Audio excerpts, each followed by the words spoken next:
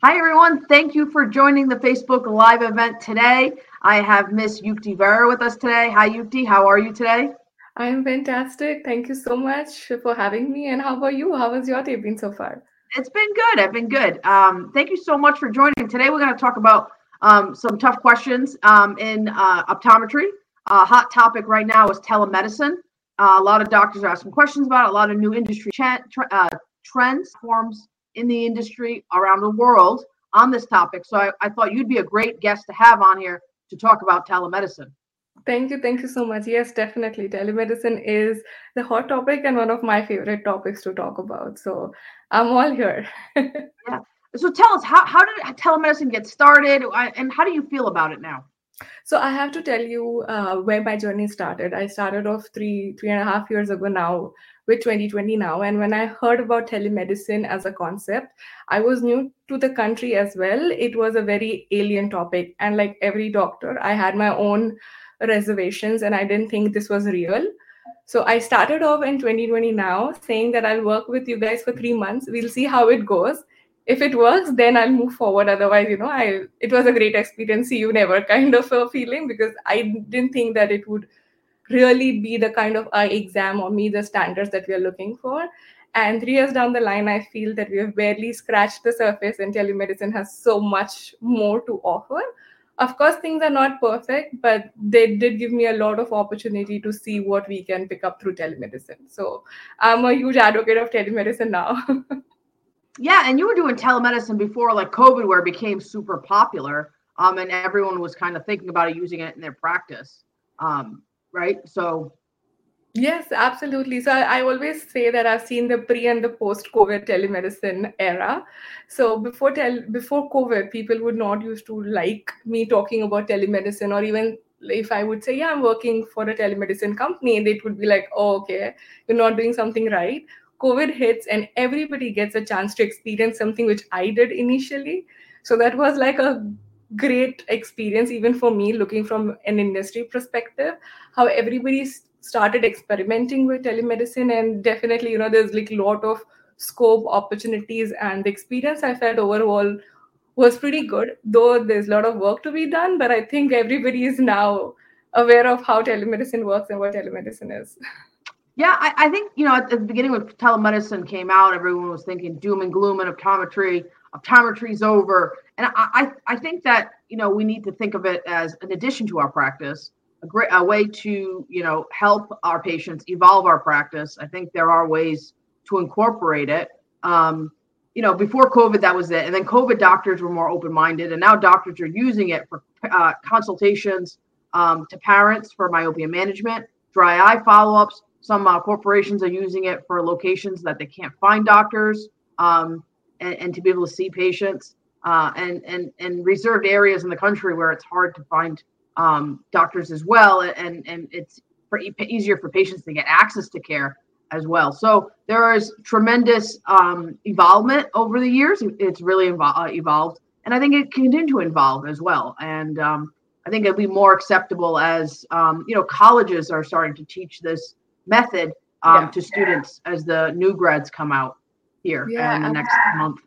Yeah, absolutely. And you mentioned it really right that initially telemedicine was thought as a solution or an option only for people who don't have access to doctors or something which is very remote.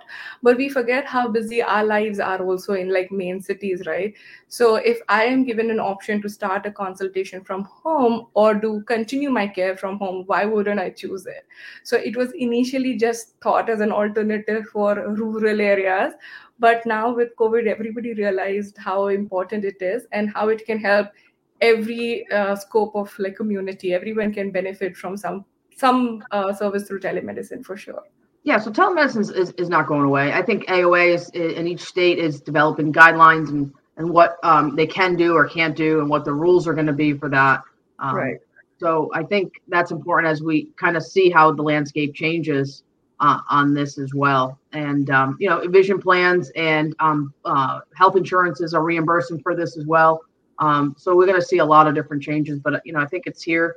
I think it's here to stay as well. So it's up to us as optometrists to have it beneficial for our patients, and make sure that it's good for our patients too, and they still get the highest quality of care with this technology. Yes, absolutely. What do you think is the major challenges that we've seen in the space of telemedicine from an industry perspective? I feel the major challenge is, though COVID did a great thing in terms of giving exposure to everybody to telemedicine and experiment both sides of it, the patient as well as the doctors. I felt we were just forced into the situation. We were not really comfortable, or it was not an organic growth into telemedicine. So right now, telemedicine sometimes is only seen as an initial consultation. Of course, there are lack of tools and devices and things that will help make better clinical decisions.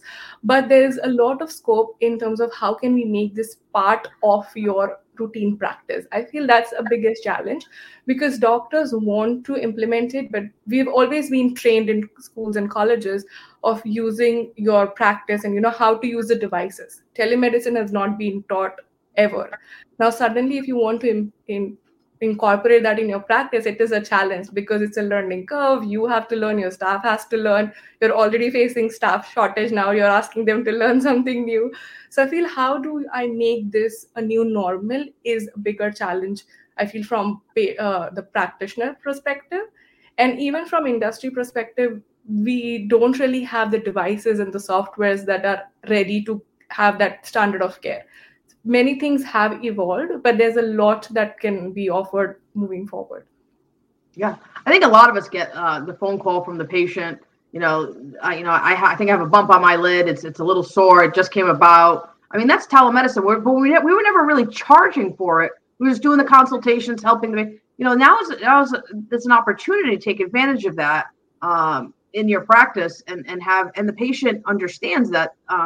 They can pay a copay for that service and kind of do that and kind of squeeze those patients into your day to make it easier. And even contact lens follow-ups and checks and things like that, things that are easy to do. So that's a big advancement in a practice that doctors can take advantage of. Where do you see the future of telemedicine? Future, I would say, looks really bright for telemedicine, not just because I am an advocate and I'm passionate about technology and eye care. The reason I say that is the fact that many industry like leaders have started investing in telemedicine. So we definitely know that this is going to be the future, and there are going to be more and more technology out there to help us provide better standard of care through telemedicine. Also, there are surveys which have shown that patients would want to continue using telemedicine even post-pandemic. So now that, irrespective of the age group, everybody wants to continue using that as an option. So patients are ready. It is just for us to start offering the service. Of course, nothing can replace the in-office practice and care. That is nowhere near the future that I feel will happen. But the idea should be having a more hybrid approach, so that we can wisely use our chair time. As practitioners, our chair time is extremely valuable. So it will be very interesting to see how we take newer technologies and implement, not just for consultation, but also using AI, machine learning, and all those new technologies to help us make better decisions. Yeah, I mean, just off topic a little bit. I've seen AI in the industry, read some articles, and I think it's fascinating. I think that's like a huge what we're going to see in the future. A lot of and it's going to help us with diagnoses. Even with there's a lot out there that's new technologies coming out now with diabetic retinopathy and things like that. But what fascinated me was reading in one of the ophthalmology articles about glaucoma. I mean, sometimes we always still have that questionable glaucoma patient. We don't know, maybe, but I mean, we're going to have all this technology at our fingertips. We're going to be able to diagnose diseases much faster, better outcomes for our patients. I think we should just embrace it. It's a technology that I think we all can use if we go within the guidelines provided by state laws. So I think that's important. Absolutely. And I feel it is important for, as you had rightly mentioned initially, it is important for us to embrace technology, because if we don't embrace it, we will stand behind, because the entire healthcare industry and the system is approaching telemedicine, and there are advocacy policies that are being implemented. So if not just for optometry, but general healthcare as well. So it's important for us to look at telemedicine, AI, or all these advanced technology as a support system, to help us expand our scope of practice versus a thread that will take away the practice. So that's how I look at it. And I feel like nothing can replace human intelligence or the kind of information we can diagnose, but it will be just your assistive tool that will help you to, make better decisions. Yeah, I mean, it'll be for that patient too that kind of wants convenience for a quick follow-up visit or however it evolves in the future. I know my doctor wanted to do a follow-up visit, and for me, just being super busy, the fact that I could do a phone call, was great for me. I was happy to pay for a copay, whatever it was, and do the follow-up call, and it was convenient. And I want to do it all the time. I mean, obviously, you have to go in for the physicals and blood work, but all the other stuff I thought was beneficial for me to do that. And so I think of it like from a patient perspective, we're giving good quality care, but it's also convenience, busy lifestyle. It's just like the year 2022 is everyone's on their phones, everyone's on the run. How can we attract that patient into our office? And this might be a new way to do so and get some new patients, maybe the younger generation that wants this and looks for it. I know that I've added some new technology in my practice, and patients feel like it's a wow factor. And even, I mean, just simple things like a retinal photography or OCT, they think it's the latest and greatest. So just imagine their perspective on something else that is easy for you to consult with them and give them information and give them treatment. Absolutely. Knowing today's generation, I'm sure you would have experienced it as well. Patients are very well informed thanks to Dr. Google, and they want to be involved in the decision-making process. And this technology will help them. Instead of Googling things, they can directly call you, and you can make money out of it. You can charge them for that consultation. So wouldn't that be a win-win situation for all of us, that instead of they just Googling things, you can be like, why don't you just call me for a small copay, and then I can guide you of what to Google and how to Google. So it is a way to look at it, that technology is out there, people want it. How can you make the most of it? No, yeah, I think that's important because a lot of patients would just call, right, and try to get a script or trying to get something for a hordeolum or whatever the case is. So we're kind of giving our information away, where we can kind of find a way to utilize a platform like that to increase revenue in your practice if patients can't come in for something like that. Right. Another thing to add, I feel, is we all know that there is a shortage in the healthcare industry in general. We are all facing some kind of shortage. This telemedicine, I keep talking about this all the time, will give an opportunity for doctors, say, who want to retire. We can still use their knowledge and their expertise through telemedicine. They can, do the consultation from home, have flexible hours, and, work as many hours as they like. Similarly, for young parents who might have to take care of their kids, they can still continue working through telehealth consultation. So there are additional opportunities that are opening up for doctors as well. So it's a win-win situation for everyone if done right, for sure. That's an underlying statement for. No, yeah, of course. I think it's for doctors. A lot of doctors have expressed interest in something like this. I work for some of the bigger corporations that supply lanes for a lot of corporate opticals, and they found some interest in it.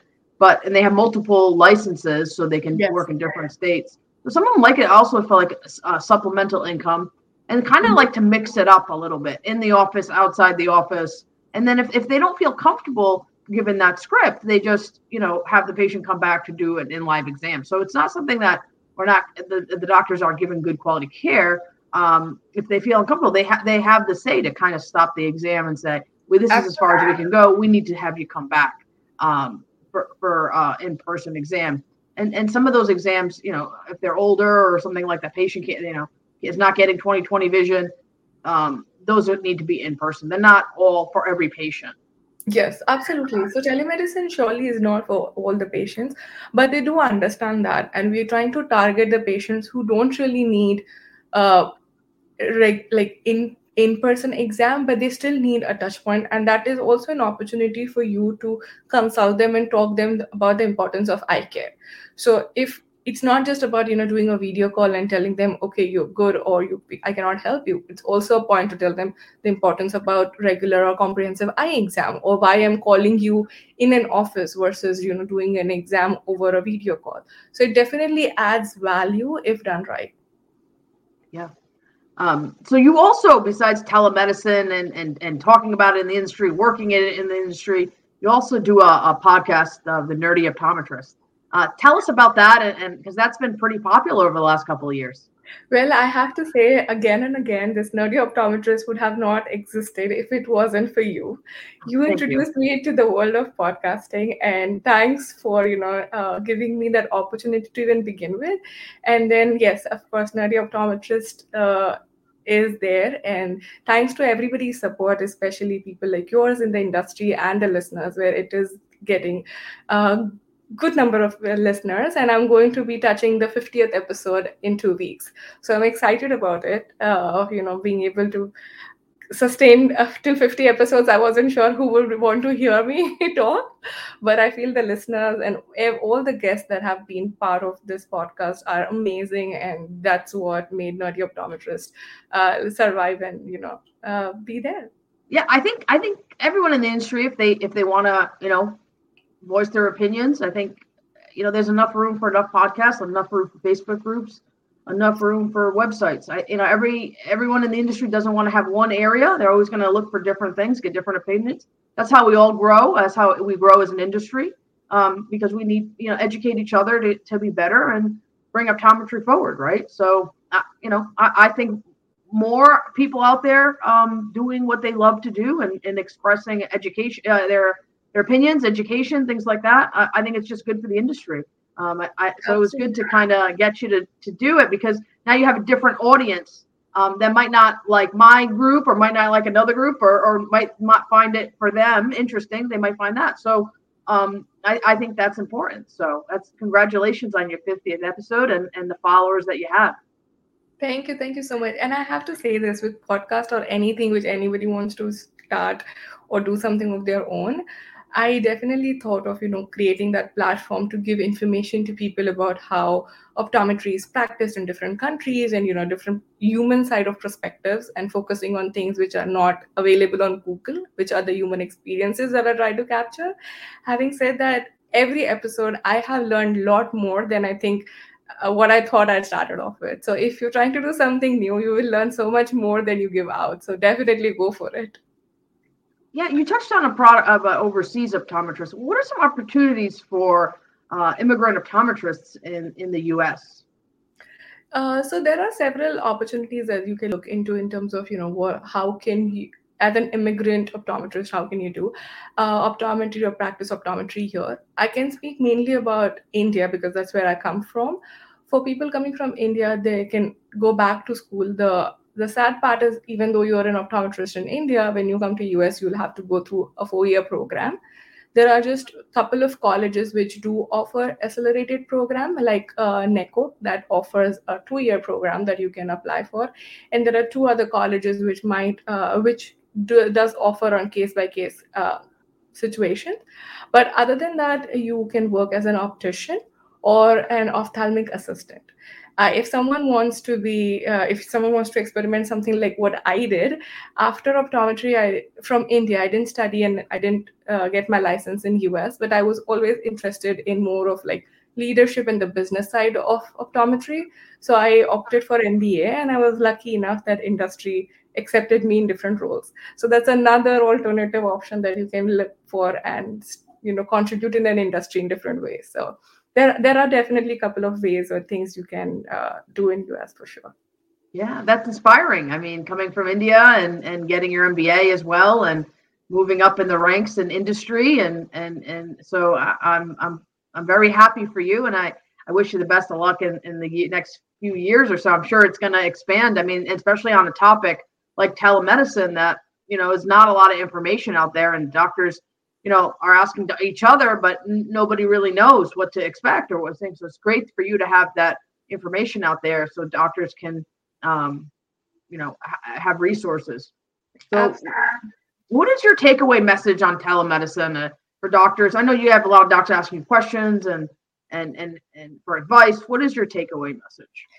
I feel my takeaway message, this is completely from my experience. I didn't realize how much gap is there in the industry because we do have many people trying to develop new technology. They will hire engineers, they'll hire sales team, they'll hire success team, they'll hire, everybody. But optometrists are usually consultants. We need to be actively part of this transformation. And because we understand both the patient side, the optometry side, as well as if you have some experience in leadership, also the business side. So I feel it is important to be actively part of this transformation if you're looking to make the change. So I would say, like, be actively part of the digital transformation because it's definitely here to stay. It's here to stay, yes. Thank you so much for joining us today. And if anyone has any questions about telemedicine, can you provide an email where people can email you? Absolutely, they can email me at optomukti@gmail.com. So I'm definitely a nerd because my email address also has optom in it. Thank you, everyone, for joining us. And I hope you like this podcast, and we'll subscribe to the button on the YouTube channel. If you do, we'll have more podcasts coming out. Thank you so much once again, everyone, for listening. And thank you, Dr. Sampalis, for this amazing opportunity. Really appreciate it.